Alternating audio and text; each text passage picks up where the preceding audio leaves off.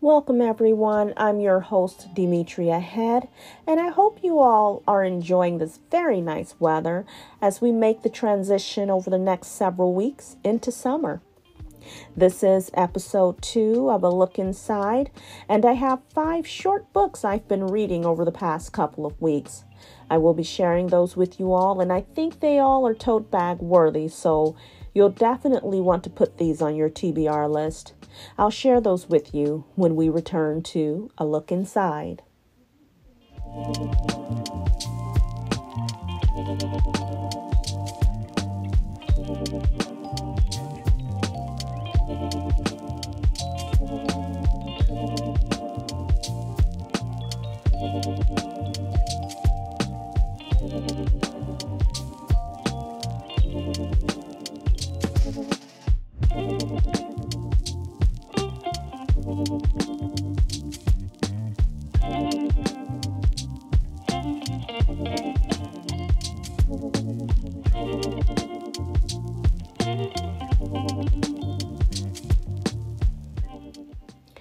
Welcome back. We're going to get into my tote bag recommendations.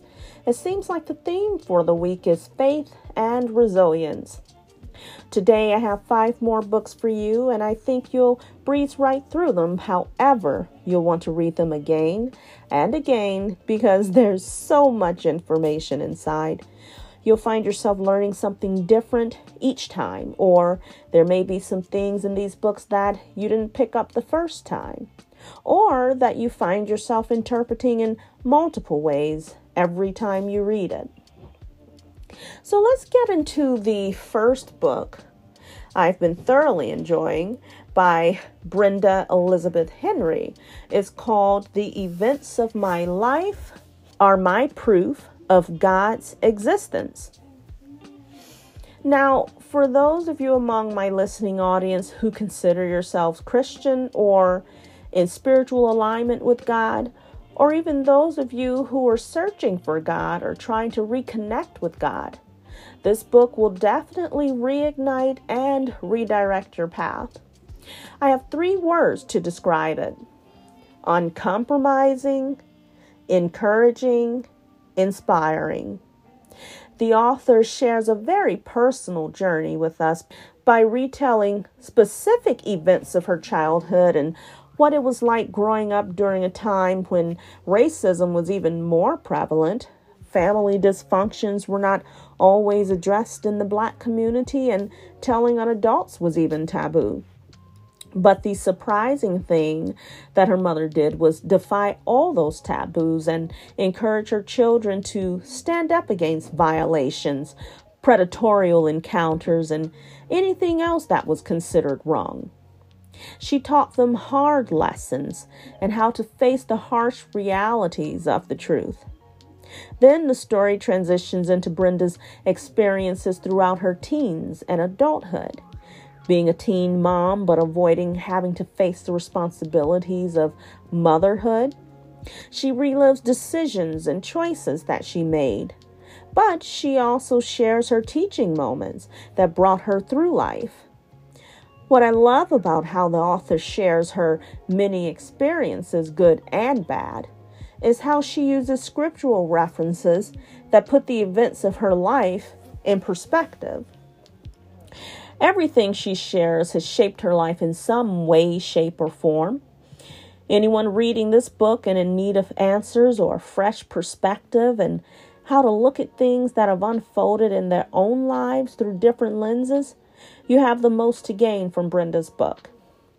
Not only will you be able to relate to familial experiences, but also the racist and colorist experiences that many Black women and men have faced in school and in corporate America.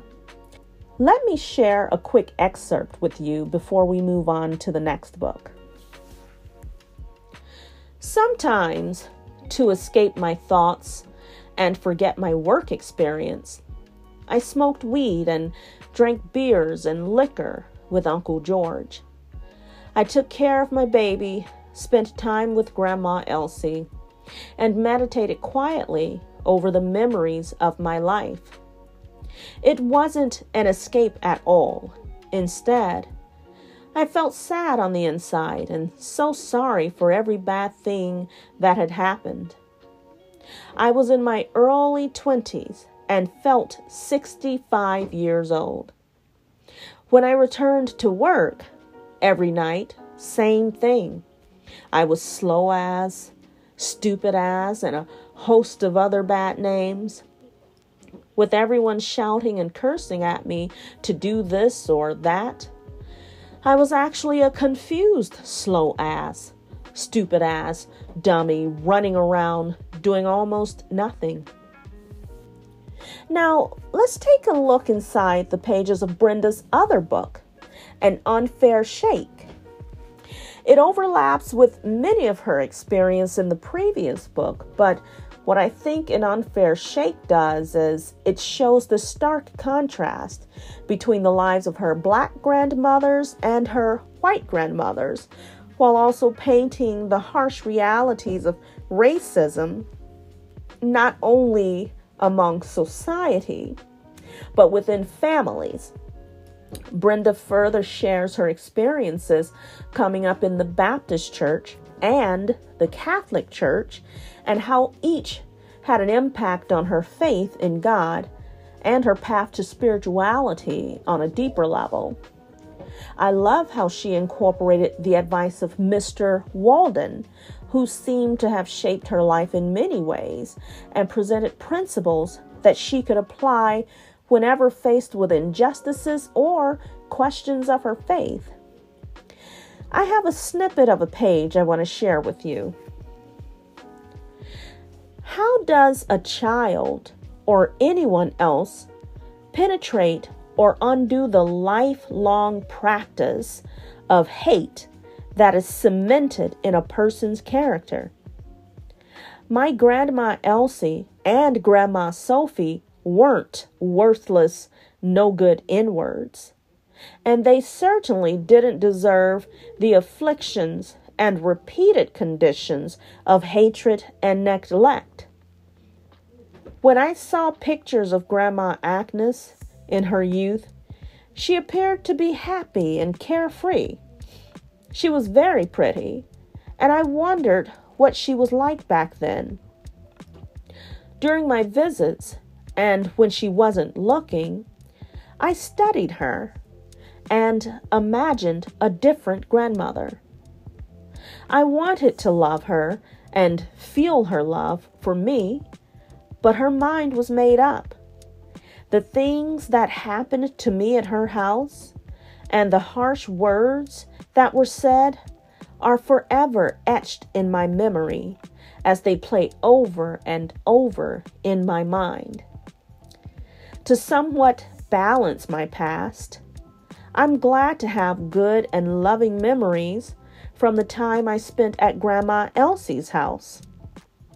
Mr. Walden said, "A damaged and confused black granddaughter doesn't have to grow up to become a damaged and confused black woman. You can choose to be a good Christian, and that'll cover all the bases." When we return, I'll share with you the next two books on my tote bag recommendations list, so stay tuned and keep listening right here on A Look Inside.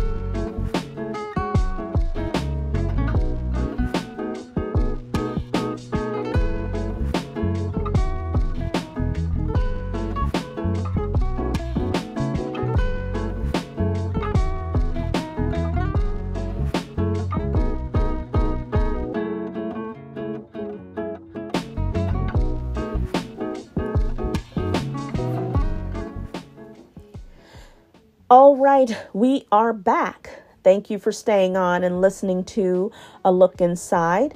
Our next two books are a testament to the faith required to manifest and achieve whatever your life's purpose is, be it tapping into a gift you were called to share with the world, or motherhood, overcoming challenges, or anything else. Let's start with what I think is a wonderful companion to have, Reverend Rita M. Henderson's book, 30 Days to Increased Faith.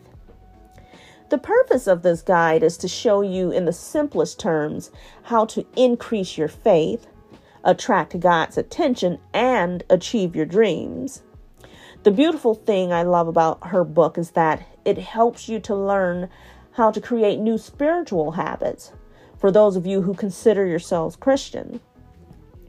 This is not only a good starting point for creating habits that will increase your faith, but it's a good reference to have as well when you need daily reminders and scriptures to remain steadfast in your race. As Christians, God does admonish us to tap into the resources that He left for us when our faith is waning or when we're going through trials and challenges. Reverend Henderson has extracted some beautiful scriptural references to keep you on track to increasing your faith. Her book also includes some prayers to use when reconnecting with God and building your relationship with God, ascertaining God's will for you and your calling. Those of you who want to change your spiritual habits in 30 days and see what it does for your faith, your connection with God, and your goals, this guide is a good start to get you there. You'll learn how to pray with purpose, intention, and meaning. You'll learn how to get through challenges and buckle down when those challenges get hard. You'll be challenged to do the work in order to achieve a higher meaning and calling of your life. Here's an excerpt from the book that I thought was profound. Dearly beloved, events all over the world in recent times are enough to discourage even the lion-hearted.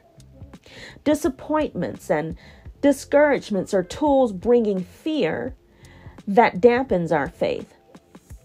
This is the ploy of the enemy, and we must not fall for it at all. Are you in despair, unsure of what tomorrow holds, discouraged by the front, left, right, and center? Don't give up. Encourage yourself in the Lord our God. He will see you through. You must develop a tough skin. Shifting your focus from the Lord is the foundation for discouragement and frustrations. For example, Elijah, a powerful and fearless prophet of God, got discouraged about life because of a threat from Queen Jezebel. But he went a day's journey into the wilderness and came and sat down under a juniper tree. And he requested for himself that he might die, and said, "It is enough. Now, O Lord, take away my life, for I am not better than my fathers." God sent his angel to minister to Elijah. This next book will put you through the challenge of faith over fear when it comes to motherhood and the will that God carved out for each of us. Two Miracles and a Blessing by Lavera Robinson is a personal testament that speaks to many of us, especially if you're a mother or contemplating motherhood. It's even for those who've been trying for years to have children to no avail, and for those who are paralyzed by the fear of being a mother.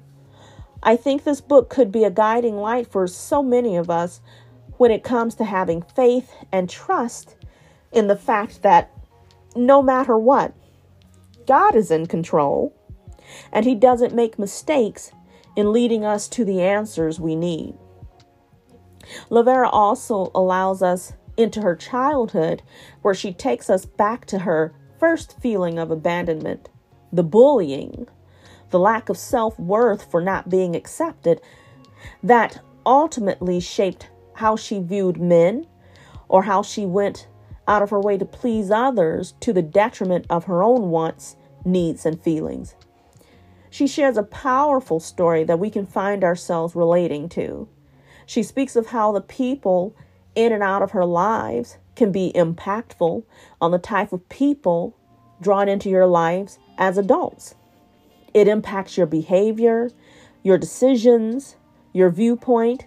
Yet, in all the experiences she shares, she redirects the reader right back to the powerful word that affirms each of us and reshapes us regardless of our backstory. Here's an excerpt that I want to share with you. During my teenage years, I was searching and trying to be accepted. And at the same time, a lot of my peers were having babies of their own. In my mind, they would have someone to love that would love them back. Although I didn't want to be a teen mom, the idea of unconditional love sounded good to me. Someone that would love and accept me for me. Who doesn't want that? Especially when you spend so much time searching for it. It wasn't that my immediate family wasn't supportive and loving, but it was the knowing that someone was capable of being present but wasn't that baffled me.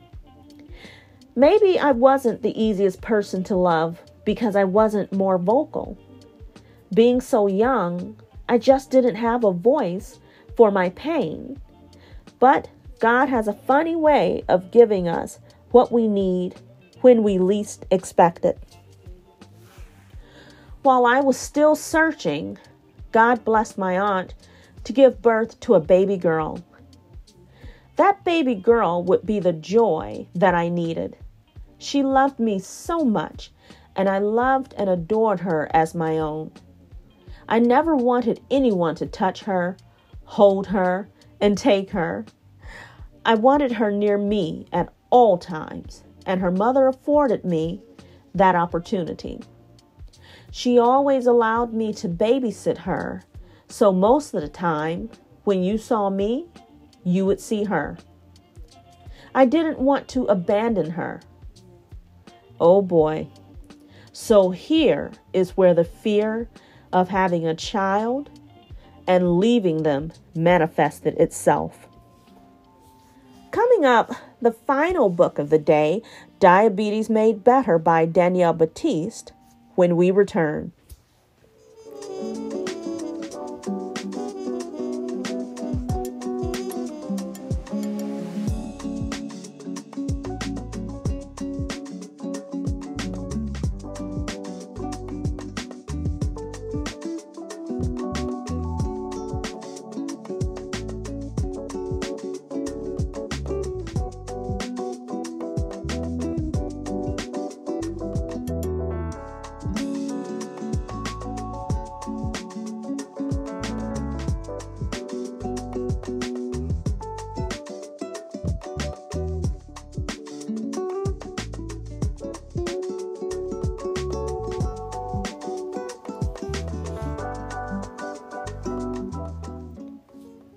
Welcome back, listeners. We're going to close out the day with Danielle Batiste's book, Diabetes Made Better. Not only is our mental health and spiritual health important, but our physical health is important as well. Danielle Batiste takes us through her experience being diagnosed with type 2 diabetes in her 30s. Can you imagine living that long just to hear a diagnosis like that? Have any of you been in Danielle's shoes, where you've lived a good amount of years and now life has thrown yet another curveball? The good thing about curveballs is that there's always hope. Danielle shares some valuable and insightful information on diabetes, providing statistical data and how to manage diabetes while at home or traveling. There's a wealth of information on which foods spike your blood sugar levels and how to balance a healthy diet and exercise plan to keep your diabetes under control. As she shares her story and knowledge that she learned through trial and error, she ends the book on a wonderful note with 4 powerful affirmations. I want to read an excerpt to you and her affirmations to close out this episode. Now, it took a few days because since my diabetes diagnosis, I became in tune with my body. Remember, I noticed right off the bat that metformin was blocking my sugar cravings, or at least that was what was in my head. I now know what people on alcohol and drugs feel like when they are fiending for something. I see how hard it is to fight these cravings, but you must have strong willpower.